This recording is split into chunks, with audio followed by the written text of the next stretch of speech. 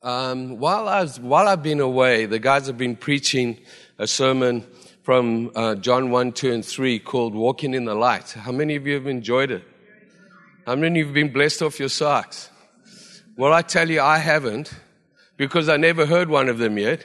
I was away, but I'm looking forward to being blessed as I catch up with what the guys are preaching here. And so based on walking in the light, I was thinking about that in this trip, and I felt God give me a challenge to myself and a challenge to the church today to share. And walking in the light, Jesus simply tells us this in Matthew 5, 14 to 16. This is a very simple message, but I hope it challenges all of us. It says, Jesus says here, speaking to you, you are the light of the world. This is a dark place, but we are the light. And you know the amazing thing about light? Darkness flees when light comes. When you go into a dark room and you switch off a light, there's no argument. This is not a battle between two equal forces of good and evil. The enemy is defeated. Yes, he still has some time left on this earth. And often he wants to remind us of our past, but it's about time we started reminding him of his future, which does not look too good to me. But we are a light, and he says, people do not hide a lamp or put it under a bowl. That is, we don't hide who we are. We shouldn't be hiding, cowering away with who we are. Even in this world, we are the light. We are the only hope. It's Christ in us that is the hope of glory. And we are that light. Instead, they put it on a stand. Do we display who we are to this amazing world? And it gives life to everyone in the house. In the same way, let your light shine before men. And then it says how? That they might see your good deeds and glorify the Father in heaven. You see, what gives credibility to who we are as Christians, people with Christ in us, is not so much what we say, but what we do.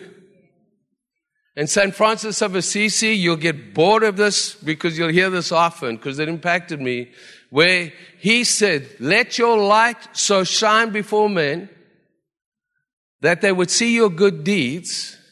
And he said this, let our deeds speak louder than our words. And he says, go into all the world and preach the gospel, and if necessary, use words. You see, all of us can be a light. There's no excuse for any single one of us, and that's what I'm going to speak about. We don't even need to know much about the Bible. We could be saved one day and be a light to others. You see, this is how it works in the kingdom. You sow a seed, somebody else comes and waters it, but God makes it grow. And your good deeds and mine create an atmosphere that softens hearts towards God.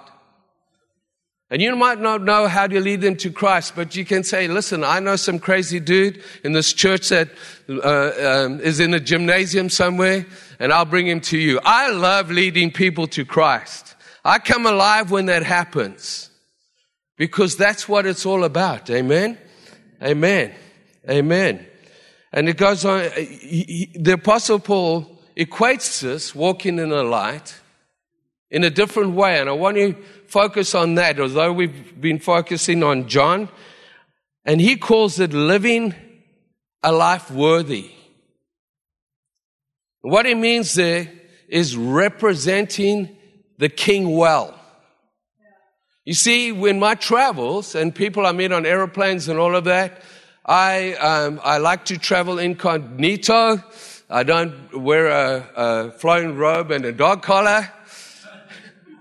I sit there and I just chill and sit next to the next person and ask, hey, we talk about anything. Then ask him, what do you do? Oh, I'm this. And what are you? Well, actually, I'm a pastor of a church. What? Changes the language, changes the conversation. As if I'm more holy outside of Christ than them.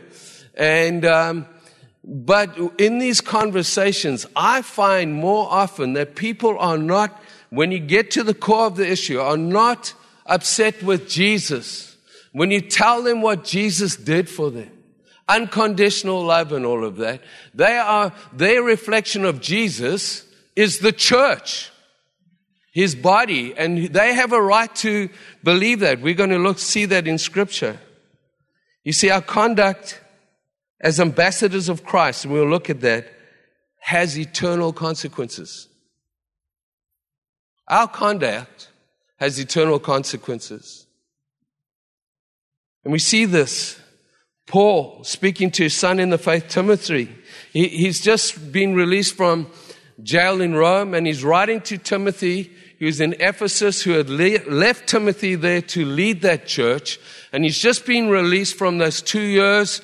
He was then out for another 2 years or so, and then jailed and martyred for his faith. But in between that time, he is wanting to go and see how Timothy is doing. This young man, some people say is 19 or 20 years old when he was leading this great church. And Paul is writing to his son in the faith. It's a very personal letter, but he challenges him on his lifestyle and so on. And he writes this, his true son. He says this in 1 Timothy 3:14-15. I hope to come to you soon. I'm writing you these instructions so that if I am delayed, you will know how people ought to conduct themselves in God's household, which is not just a meeting of people, not just a building, but it's the church of the living God, the pillar and foundation of church. Watch our conduct. He then goes on to write this further down in 1 Timothy 4:12-15. You'll see the consequence of not doing this. Don't let anyone look down on you because you are young. Young people, rise up now. Don't wait till you're old like me and you need 3 naps a day or something. Rise up now. Not in arrogance and in pride, but God has called you. And God has a call on your life, and you've got to take hold of that which Christ has taken hold of you for. I cannot do it and nobody else. But what has Christ taken hold of you for today? And he says this, but set an example, young people and old people, for believers, first of all, and then for the world, in speech. Be careful what you say, little tongue, little tongue. There's life and death in this. And more churches are split by speech than anything else. More division comes by it. So watch your speech. Watch your life. Be an example in your lifestyle. In love, in faith, and dare I say, this word that now has become a dirty word in many places, in purity. Be an example. People are watching. When you say, I am a person who Christ lives in, a Christian, they have their eyes on you because they're wanting to see, well, what does this Christ look like to them? He says, until I come, devote yourselves to the public reading of Scripture, to preaching and teaching. I love that last part, preaching and teaching. And I tell you what, I had a big breakfast, so I'm not worried about burgers too early. So pray that I'm hungry before the... Do not neglect your gift, which was given you through a prophetic message when the body of elders laid hands on thee. Be diligent in these matters. This is his son in the faith. He is speaking. We know in the next book of Timothy, he's calling for Timothy, and he says, watch your life and doctrine closely. Because if you do, you'll save yourself and your hearers. And he says this here too, watch your life and doctrine, persevere in them. For if you do, you will save yourself and your hearers.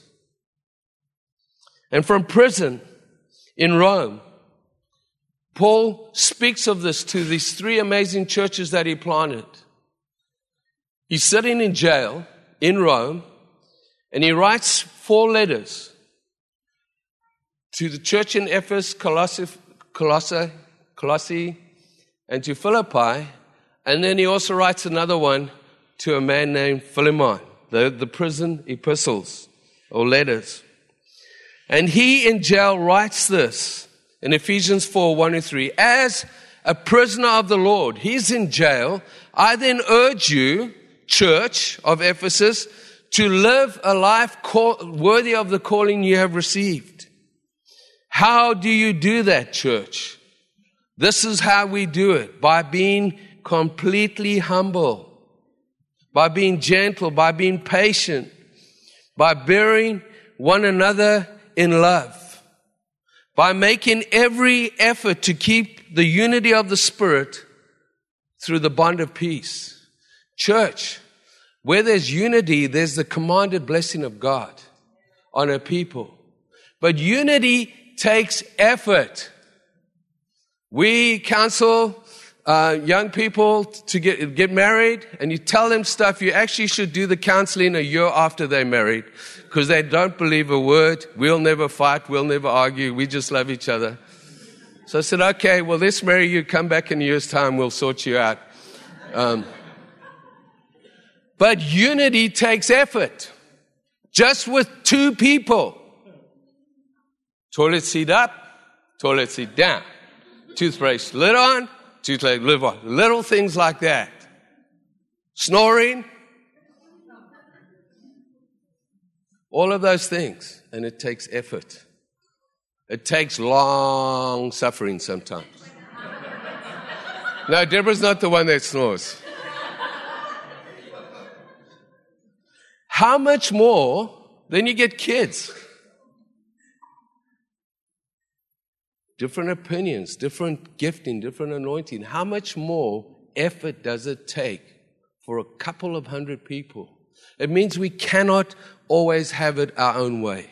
It means that we live for the benefit of others above ourselves. It means that we humble ourselves for the sake of the kingdom. It takes effort, church. It takes every effort. Many of Paul's writings were, in fact, even in this book of Philippians, there was this issue of two women not getting on and bringing division in the church. And he had to deal with that in Philippians 4. To the church in Colossae, he writes this. Verse 10 and 11. We continually ask God to fill you with the knowledge of His will through all the wisdom and understanding that the Spirit gives, so that you may live a life worthy. You see, it's a theme that's running through all these three books of the Lord, and please Him in every way, bearing fruit in every good work and growing in the knowledge of God. And from the same cell again, he writes to the church in Philippi, he says, whatever happens, conduct yourselves in a manner worthy of the gospel. Three churches, the same thing. Worthy of the calling, worthy of the Lord, and worthy of the gospel. So what does this look like? How do we do this? I believe if we could live out these 4 verses, just these, and we should live out more than that. But if we could meditate, and this could be our heart as a people. It's an amazing thing that in Psalm 133, God equates unity with commanded blessing. We are all praying for blessing on my life, blessing on this. I tell you, the biggest blessing we can give God is unity. And I think of Psalm 133, and our kids come over for Christmas, and we got the table. And Deborah's done an amazing job, and I've done an amazing job eating what she's done. And we're all there, and they're all sitting at the table. And I like to just step back from that, just sit in the chair and watch them laughing and having fun together. And I can imagine what it feels like to God when His family are walking in unity. Because He tells us in Psalm 133, I believe it's a psalm where God is speaking to God. The triune God in perfect unity looking at us, His children. And He says, behold how good and pleasant it is. It's nothing better to a parent or family when there's unity in the home. There's nothing more rich when your children are getting on with each other and loving each other.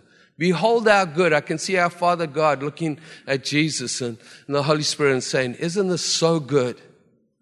And he says it's like the oil running down Aaron's beard. We are the priesthood of all believers. The oil is the anointing of God, the Spirit, the presence of God that comes down when we do that.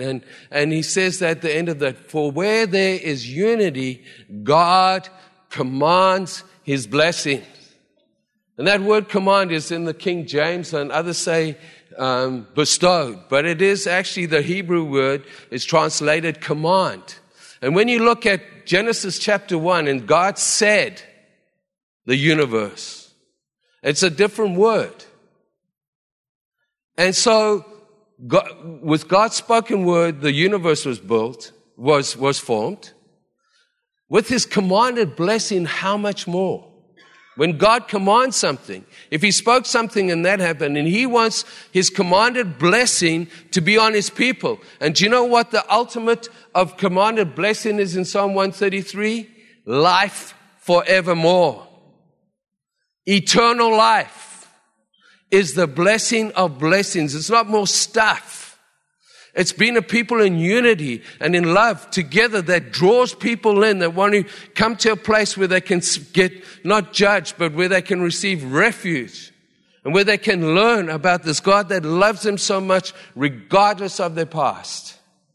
And it says this, if you have any encouragement from being united with Christ, you who are born again, if you have any encouragement from the fact that you are saved and you have an eternal destiny, if any comfort from his love, how much does he love you? He laid down his life. It's going to lead into that after this, and we won't get to that, where it talks about Jesus Christ laying down his life for us. If any fellowship with the Spirit, if any tenderness and compassion, Paul in jail said, then make my joy complete. How? By being like-minded. Walking in unity, having the same love, being one in spirit and one in purpose.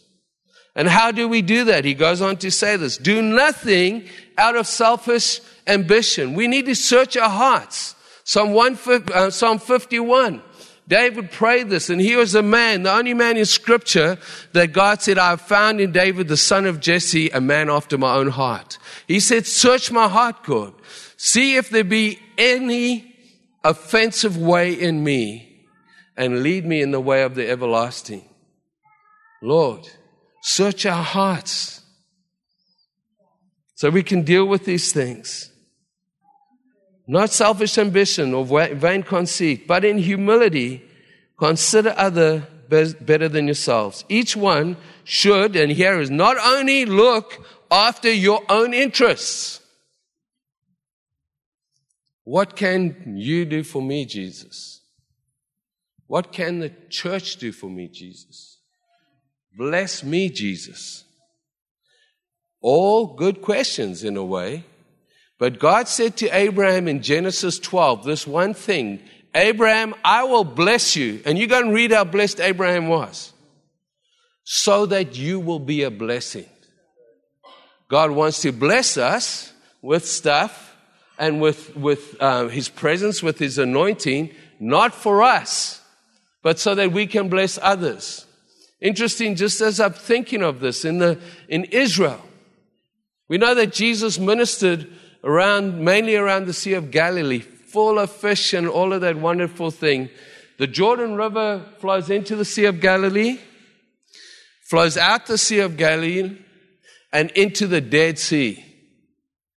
What is the difference between those two seas? The same source. One giving life and one bringing death, even called the Dead Sea. One has an outlet and one just has an inlet. And if you didn't have an outlet in your body, you'd be in trouble. Just saying.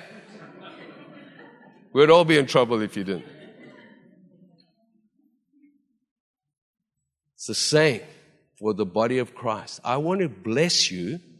I want to bless you. I want to give you stuff. I want to do all of that so that you can bless others. So you can take them along the ride with you. So your stuff is their stuff. I tell you, I'm really humbled. One of my best friends ever is a Lebanese guy. I mean, I just love this guy. And when I've been back to South Africa to minister there, there's in the same church as this, on eldership there and so on. I absolutely miss this guy. There's two guys outside of missing all of you. Both of them are in different places. But Terry, he said, Mike, whenever you come here, don't you ever stay anywhere else, and don't you ever hire a car or do anything. So we went there the first time we did that, and he's given me his car, and he's trying to find rides and all of that kind of stuff. So the next time we went, I rented a car. And so we're at the church that Sunday. He said, how did you get here? I said, I rented a car. He started crying. He said, Mike, I told you. I told you. I said, Terry, man, I don't want to put you out. He says, Mike, it's not my car. It's not my car. So he made me go back with him and give back my nice air-conditioned car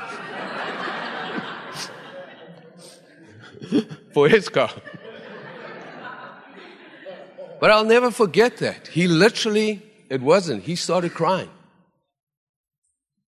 May I have that heart too, Lord. Galatians says this, 6, carry each other's burdens, and so you may fulfill the law of Christ. Carry each other's burdens to fulfill the law of Christ. And what is the law of Christ? We know the 10 Commandments. But a man asked Jesus, a teacher of the law in Luke 10, the story of the Good Samaritan. He wants to trick Jesus. And he asks him this question, what is the greatest commandment? And we won't go into the Good Samaritan. It's a great story, Luke 10. It says, love you, Lord. Jesus answered, love, this is the law of Christ. Love the Lord your God with all your heart, with all your soul, and with all your strength, and with all your mind, and love your neighbor as yourself. That's the law of Christ. That's what Christ commands us to do. You see, there's a greater law than the 10 Commandments, and it's the law of love that Jesus fulfilled on the cross, where he extended grace to us, not on the basis of what we've done, but on the basis of what he did on our behalf. He extended grace to us. And he said this, if you love me, you will obey me. And in that, we have taken this, to prove that I love God, I've got to obey him. And I try, and I'm going to pray more, I'm going to do more, I'm going to do this. Well, how many of you know, you got your list there, like the 10 Commandments, in half a day they're all broken. And we feel bad. What Jesus is saying is, love me, and you will want to obey me, because we serve what we love. If we love somebody, we want to give our lives to them. If we love God, we want to give our lives to him. He says, stop trying to deal with your stuff. I'll deal with that. Just fall in love with me. Fall in love with me.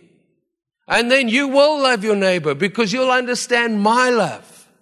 But when our love tanks are empty, we get into trouble. And he says, by this love for one another, by this love. John 13, 34, 35. As I love, a new command I give you, love one another as I've loved you, so must you love one another. By this, underline, not by the good preaching, not by the worship, not by the beautiful gymnasiums or cathedrals we meet in, not by the trappings will people know that we are his disciples. It's by this, that we love one another as he loved us. And we cannot do that outside of Christ, church. Don't even try.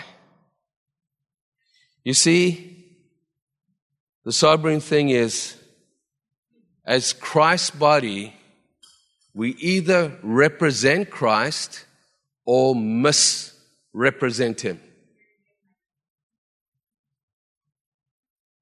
It's as simple as that. And I'm not preaching to you. I've got all these fingers pointing back at me. So these are important things, that we represent Him well. And we see this in Corinthians 5, and we nearly finished this. I just want to read a little bit from Matthew 25, which is a bit longer. But yeah, 2 Corinthians 5, 17 to 21. If anyone is in Christ, he is a new creation. The old has gone, church. Don't live in your past. God has no interest in your past. It's your future that He has an interest in. And the enemy will bring condemnation. I've done this, I've done this, I've done this. God is not interested. He separated our sins from the east as far as the east is from the west. And He says in His sovereignty, I choose to remember them no more. Not that He's got a forgetful mind. It is paid for by Jesus Christ. It is finished, paid in full. And we come through the curtain and we come holy and righteous and we walk before the throne room of God, not on a righteousness that comes from us, but through Jesus Christ. And we got to get over ourselves. We are not as important as we think we are.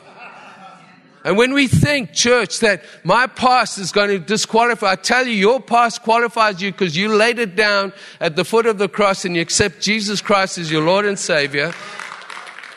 Amen. Now I'm preaching like in New Zealand. It's anointing there, Mary anointing. Oh, those Marys are wonderful people. And so we have a future in Christ. Our past is paid for. And Jesus actually says there's no excuse, and we're going to look at that, for you living in your past.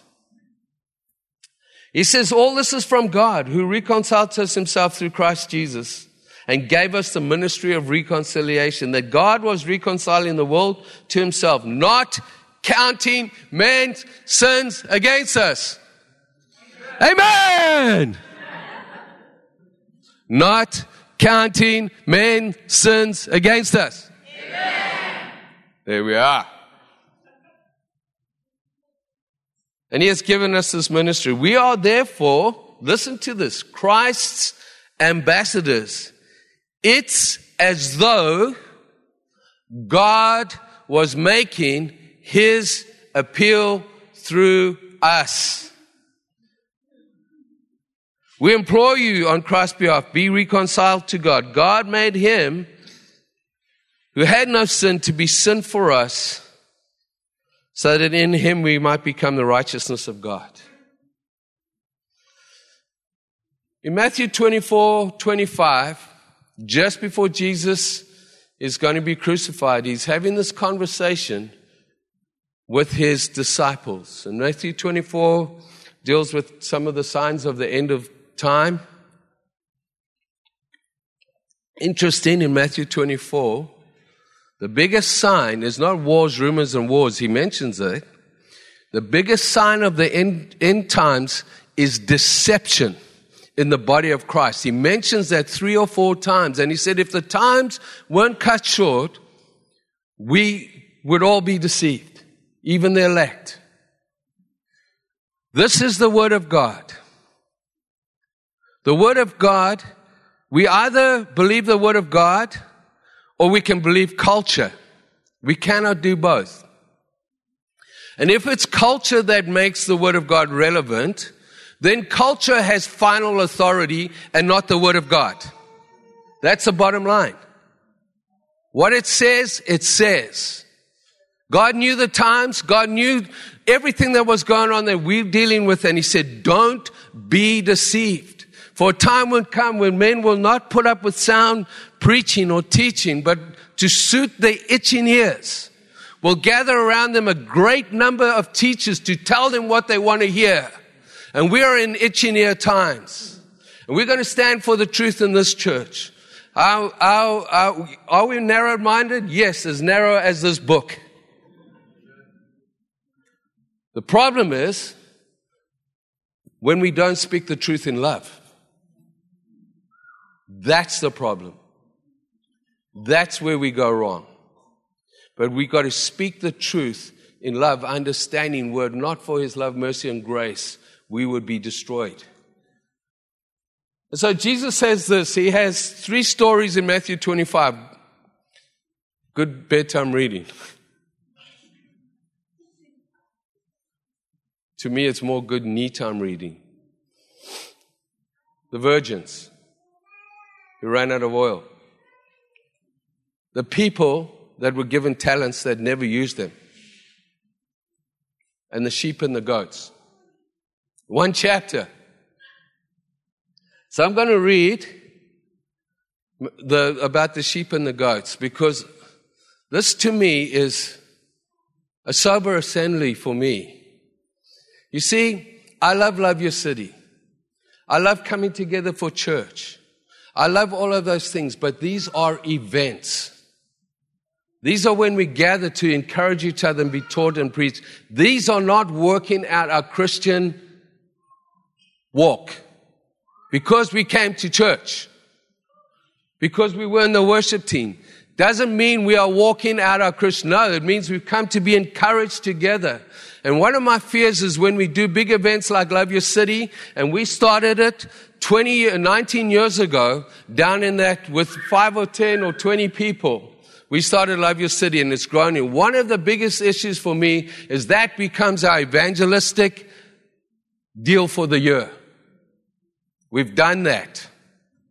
And Sundays become our church thing for the week. And prayer meetings become our prayer thing for the week. We've got to build a culture of evangelism. We've got to build a culture of prayer. We've got to build a culture which we celebrate with those big events, and we celebrate on a Sunday, but this is not church. We are the church. We come together as the church, and we leave here as the church. And that's where we come, and this is like the huddle in the midst of a game. The guys come together, the poor Canucks, and they beat in this way and that way. Praise God, they get better. Please God. But we're in the bleachers. Those guys have not. Do you know what? I've caught myself complaining and criticizing the Canucks. And as a South African who never saw snow, I can't even skate. And I have the audacity to look at the Sedins and tell them what they're doing wrong. Sounds like church sometimes. Sitting in the bleachers. Those guys could have done a better job. I'm going to find another place. I'm going to find another team. Maybe the Oilers now because they're up and coming. No, we are all on the ice. We're all in the game. And we come together and we encourage one another. You bring your little bit, I bring my little bit. We come full of the Holy Spirit and this river begins to flow together. We don't come flat every week. And sometimes we are flat, but the majority should carry the minority. Say, how can I serve you? How can I serve the body of Christ that you've put me in? What can we do to serve the city? God determined, Acts 17, the exact time and place you should live. You're not here in the end times, which have been the end times of the end times. I don't know when the end times are, but I know that my personal end time rapture may come before that. And I'll stand before, and that's death. I'll stand before God and give an account. And this is what this is. You see, Jesus is speaking to us. He's an eternal God. He's a transcendent God. So he lives in the past and he lives in the future and everything else in between. We have a linear thing of time. He transcends time. He can come out of time, go to the end to the beginning. He is eternal. Pre-existent. He knew you before you were born. He chose you before the foundation of the earth. Ephesians 1. He saw you and he chose you. He doesn't come in a linear calendar. That's why when Jesus says, I'm coming back soon, what is soon to a timeless God? I don't know. But what I do know is when he comes, he's talking to his disciples and he steps out of time and he comes to the end of time and he's talking to them about what it's going to be about. And he says this, when the Son of Man comes in his glory, remember, he had not yet been glorified. He is still going to the cross. And all the angels with him, he will sit on the throne in his heavenly glory. And all the nations will be gathered before him. And he will separate people one from another as a shepherd separates sheep from the goats. And he'll put the sheep on his right and the goats on his left. I didn't write this. It convicts me. Then the king will say to those on his right, "Come, you are blessed of by my Father. Take your inheritance, the kingdom prepared to you since the creation of the world. For when I was hungry," not for the way you preached or how many services you went to, but when I was hungry, you gave me something to eat. I was thirsty and you gave me something to drink. I was a stranger and you invited me in. I needed clothes and you clothed me. I was sick and you looked after me. I was in prison and you came to visit me. Then the righteous will answer, "Lord, when did we see you hungry and feed you, thirsty and give you something to drink? When did we see you a stranger, invite you in, or need clothing and clothe you? When did we see you sick or in prison and visit you?" And the king will reply, this is the King of Kings and the Lord of, "I tell you the truth, whatever you did for the least of these brothers of mine, you did for me." That's the hard part. Then he will say to those on his left, "Depart from me, you are cursed, into eternal fire, prepared for the devil and angels." When I got saved, everything was about hellfire and brimstone. It was preached all the time. Jesus coming back tomorrow, you better be saved, you better give your heart to Jesus, because if you go out the door and you run over by a bus, you're going to turn or burn, all of that kind of stuff. To the point that people have totally disregarded this. To the point where preachers will say you can get saved after you're dead. This is the King of Kings. There's no hell. Well, if this is not hell, it's eternal fire. Prepared for the devil and his angels. You call it what you like, it's there. I call it what I must say. For I was hungry and you gave me nothing to eat. Church. I was thirsty and you gave me nothing to drink. I was a stranger and you did not invite me in. I needed clothes and you did not clothe me. I was sick and in prison and you did not look after me. They will also answer the Lord, "When did we see you hungry, thirsty, or a stranger, or needing clothes, sick or in prison, and did not heal prayer? I tell you the truth. Whatever you did not do for the one of the least of these, you did not do for me." Then they will go away to eternal punishment and the righteous to eternal life. Sobering words, church.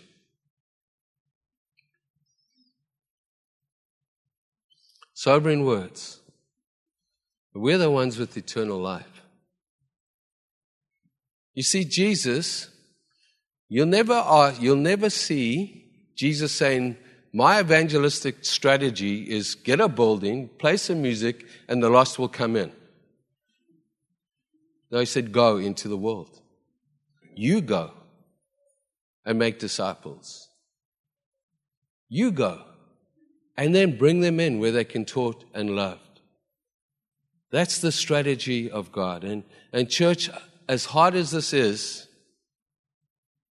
I feel the conviction of God that we need to start looking at, even us as a church, how better we can do in the city. Remember, the church is individual, so don't come to me with your ideas. How can we do this, Lord? How can we be a people of unity? How can we represent you well, Lord? Not for us who are saved, but for the ones who need to know you. Lord, how can we look at our lives and make adjustments? And it feels very tough for me to end like this, because you're going to have this amazing meal and I don't want to spoil it. Serious. And I don't come here with any other thing, church, than as the pastor of this church, feeling God impressed on me that He wants us as a people not to look at other vineyards, not to look at other places, but us to take responsibility for what God has called us to do as a people to our neighbors and the nations. And if we could bow our heads, and if the worship team could come up, I want to sing that our God is a lion. Because I want to tell you this. How many times did we hear about forgetting that which is behind today? Lots of times. Because we said, I'm not doing this, I'm not doing that, I must be a goat or whatever. No. It's not about that. The Holy Spirit brings conviction.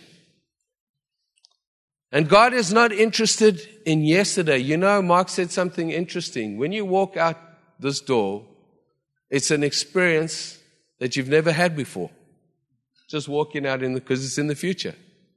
When you came this morning, it was an experience you never had before. It's not same old, same old. As we walk into our future, and God is saying, Jesus said, the fields are white. The fields are white. The fields are white. Universities, this downtown, the rich, the poor, the sick, the needy. The fields are white. Pray to the Lord of the harvest, not for them to come in, but for harvesters to go to them.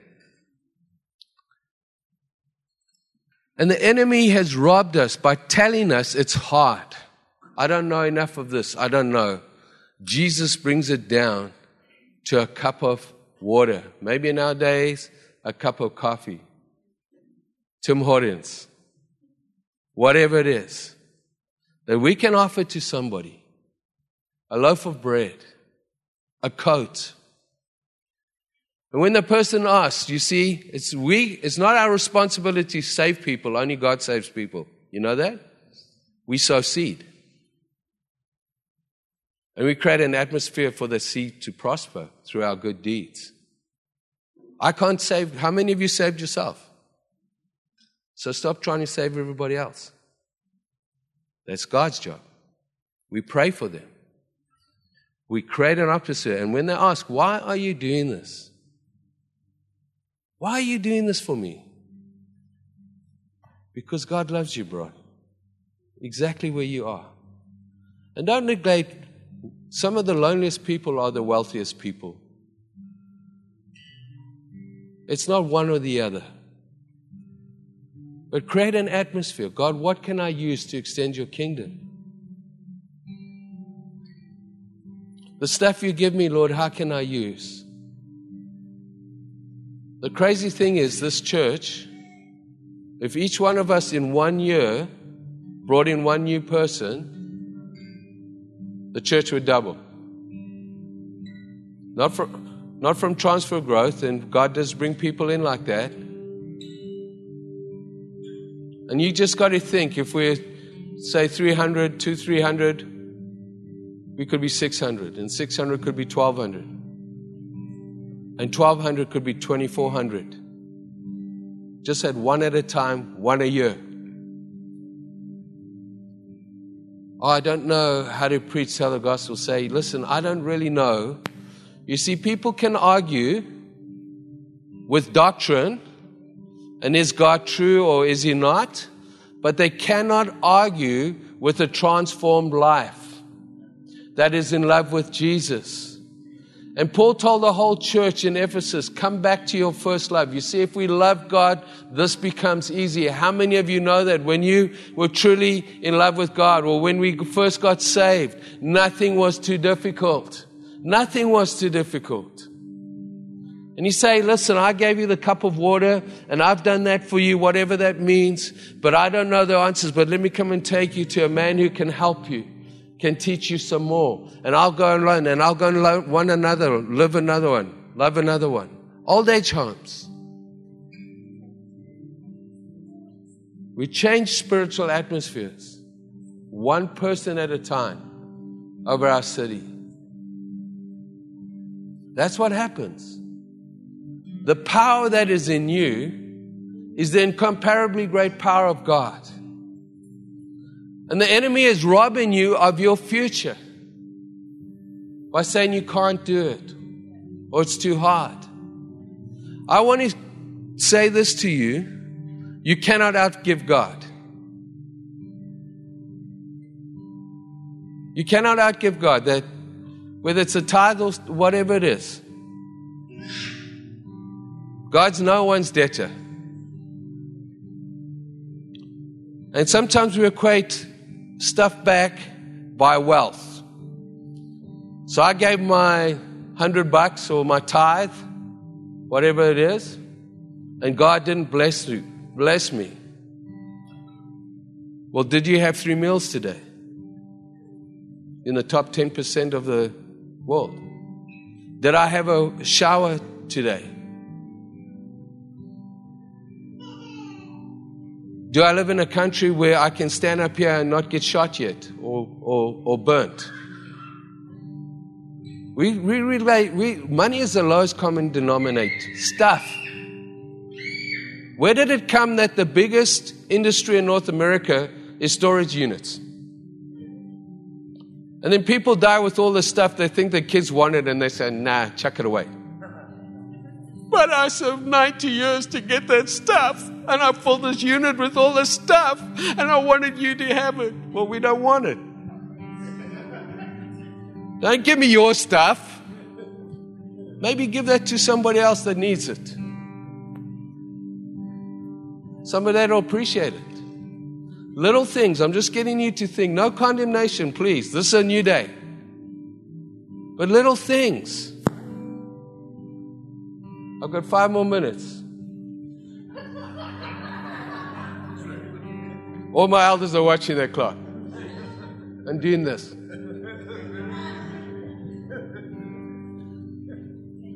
We had, this changed my life. We had a guy in our church, Bill Olson, and his wife. And they went through some tough times. Him and his family came through them and was able to buy their house for the first time ever. So excited. Got their first house in the 40s or whatever. Moves in, loves it. But next door to them was the neighbor from hell. He had 2 kids. They played basketball. He had old guy, complain about it. Everything was a mission. He phoned the city and all of this. And he said to me, I wish I'd never bought a home because I can't even move now. But one day, Bill was coming out of his driveway and this guy had this big lump. It wasn't still in an area where wood stoves and that mainly. And this guy, big pile of wood. This old guy trying to. And he looked at him and he looked at his watch and he said, parked his car. Went and got his axe, strong guy, hard-working man, and just laid into that wood. Bam, bam, bam, with this guy there with him. Just said hi and started chopping wood. When that finished, this guy, with tears in his eyes, said, thank you, do you want something to drink? So Bill went into the house. I don't know what he gave him, this old guy. This guy starts pouring out his life. A Second World War vet, came back, felt rejected. His wife left him. Everything had gone wrong in his life. Just one thing after another had happened. Lonely, nobody looking out for him. More than likely because he was so bitter and twisted, nobody wanted to. And Bill, with the wrong hard attitude, went and helped him with that wood. And a relationship developed with this old man for that season that changed his life. And Bill was telling me this story. Chopping wood, clearing snow for the elderly, mowing a lawn. When you do for the least of them, and they start asking you, this guy, by the way, gave his heart to the Lord and is in eternity forevermore because of chopped wood. What do we have in our hands? God said that to Moses. God, I can't do this. I can't do, even with the burning bush and all of that. I can't. I stutter. I do all of this. I'm going to get killed. Plus, I haven't got anything, Lord God. I'm just a nomadic sheep farmer. And he said, what is in your hand? And he said, I got a stick. He said, Moses, with that stick you will deliver a nation. We see that before Pharaoh, that stick was used. It opened the Dead Sea. Bam, a stick. Provided water. The Red Sea, not the Dead Sea. A stick. So as we sing this song, I want to sing the song, God of Allah. I pray that you'll forget that which is behind me too. And God, how can I do this? Because when we live for the benefit of others, our issues become smaller and smaller. Amen? And so we're going to sing the song, My God is a Lion. Because this is who we serve. And in these words, He tells us exactly what He did for us. And God bless you. Thank you so much for coming. Please buy lots of burgers for our orphanage. That would be great.